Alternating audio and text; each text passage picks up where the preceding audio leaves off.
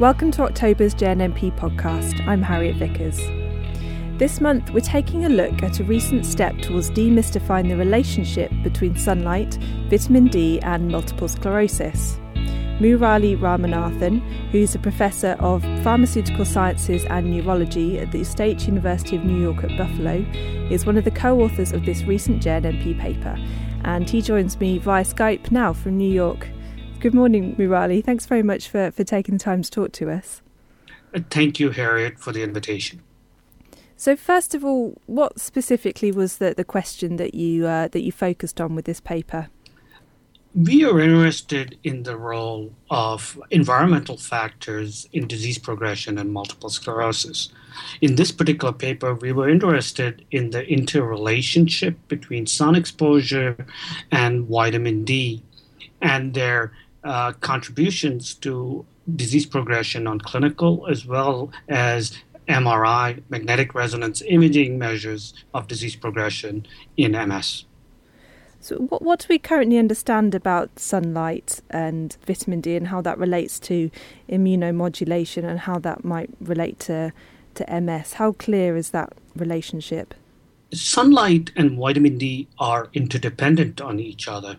So vitamin D can be ingested through the diet, but it's also produced endogenously in the skin upon exposure to sunlight. And we were interested in understanding the relative importance of vitamin D and sunlight to disease progression. Because these two environmental factors, sunlight and vitamin D, are dependent on each other. Vitamin D has immunomodulatory effects or effects on the immune system on its own. And sunlight could potentially have effects through vitamin D as well as effects of its own. Okay. And how did you go about measuring the factors and outcomes? Because it doesn't sound like an easy thing to do. One of the challenges, I think, in understanding the role of environmental factors is really being able to measure environmental factors. And for vitamin D, we have, in our group, developed a very selective and sensitive method based on a technique called mass spectrometry for measuring not just vitamin D, but all of its key metabolites. These include 24-25 dihydroxy vitamin D, as well as the active metabolite, which is 125 dihydroxy vitamin D3. So we used an analytical method for measuring these metabolites, vitamin D metabolites, in serum. And we obtained sun exposure metrics by asking patients in a survey about their sun exposure patterns in the previous 2 years. And what about the MS markers? What did you use there? As our markers for understanding and measuring MS disease process, we used both a combination of clinical as well as MRI markers. As a clinical marker, we use the Expanded Disability Status Scale, or the EDSS, which is a very commonly used disability marker in MS clinical trials. And as our MRI markers, we had several markers. We had markers of both lesional injury. We had two markers for lesional injury. One is called the T2 lesion volume, and the other is called the T1 lesion volume. As measures of neurodegeneration, we used the gray matter volume and the whole brain volume. Who was the population in this study? These were all patients in our geographical area. As you know, we are located in Buffalo. I think Buffalo is 42 degrees north. I have that information somewhere in the paper. So these were all patient subjects, actually, individuals who were MS patients as well as controls from our general geographical area. So we couldn't, latitude has often been used as an objective surrogate marker of sun exposure. But latitude can only be used when you have data sets that span many orders of latitude, if you will. Yeah, sure. So we could not use latitude as a measure in our case. So we had to resort to self-reported patient information on sun exposure. Okay, sure. And what were your headline results? The top-line results from our research were that measures of sun exposure, which we'd obtained during our study, were related to or were associated with MRI measures of gray matter volume and whole brain volume in MS patients. Our secondary results consisted of a better understanding of the various factors such as vitamin D supplementation, sun exposure, and skin color, and their potential roles in vitamin D and metabolism.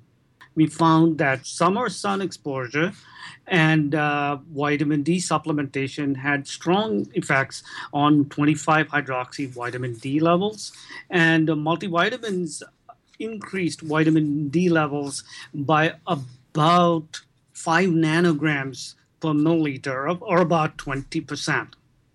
Okay. Did you adjust for disability when doing your analysis? If you've got people that are more disabled, then possibly they're not able to go out as much. That's an excellent point. As you know, one of the challenges in research of this sort is this idea of reverse causation. And many of our statistical methods don't always necessarily tell you what the causative factor is. They tell you about the associations that are present. And in the case of multiple sclerosis, disability could be an important and critical determinant of whether or not a person was able to obtain sun exposure. So all of our analysis included adjustments for disability. And we found that even upon statistical corrections for disability, as measured by the expanded disability status scale, the associations with sunlight still remained robust. Sure. So we probably do need those longitudinal studies to confirm this, but it's a good indication that that it's there. Yes. What would you tell patients with regard to all of this? Because it's very promising. And I think we've known about the association with latitude since about 1960. So what would you actually tell a patient who came to you and said, I heard you've done this study. What does this mean for me? Getting enough vitamin D clearly is not harmful. It potentially could have a beneficial effect on disease progression and the risk of developing MS. So certainly I think vitamin D is one aspect of the story. And I think that sunlight itself, modest, moderate levels of sunlight may be beneficial. I think clearly we need much more rigorous epidemiological studies to confirm that. And I think we need to really have to get a better sense as a neurology community on how to weigh the risk of MS disease progression versus the potential risks of skin cancer, which can increase. And I think those are all difficult balance issues, I think, that need to be resolved. But I think they'll take time. I think it's premature at this point to sort of have clinical guidelines based on this one study alone. Sure. What are the studies that you'd next like to see? I think that we need to identify what I would consider objective measures of sun exposure in serum. I think that would give you an objective measure of sun exposure as opposed to a subjective patient-reported measure. So I think we need to work on sun exposure measures that are both integrative as well as biomarkers, combination of biomarkers with sun exposure, so that we can study these in stronger, more mechanistic ways. And I think that our methods for measuring vitamin D and its metabolites, I think, are proving very, very valuable.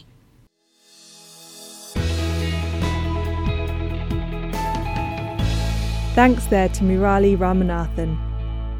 That paper is in the October issue of the journal or available on jnmp.bmj.com.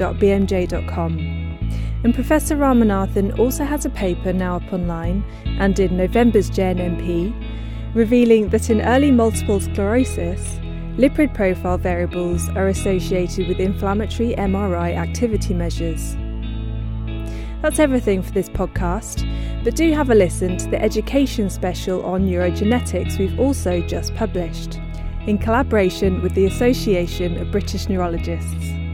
Nick Wood, who's a professor in the Department of Molecular Neuroscience at the Institute of Neurology, gives us an update on the field. Next time, we'll be looking into how Parkinson's patients feel about the results of deep brain stimulation and how to predict and support those who may be disappointed. We'll also be finding out about the occurrence and characteristics of aggressive multiple sclerosis. So join us then.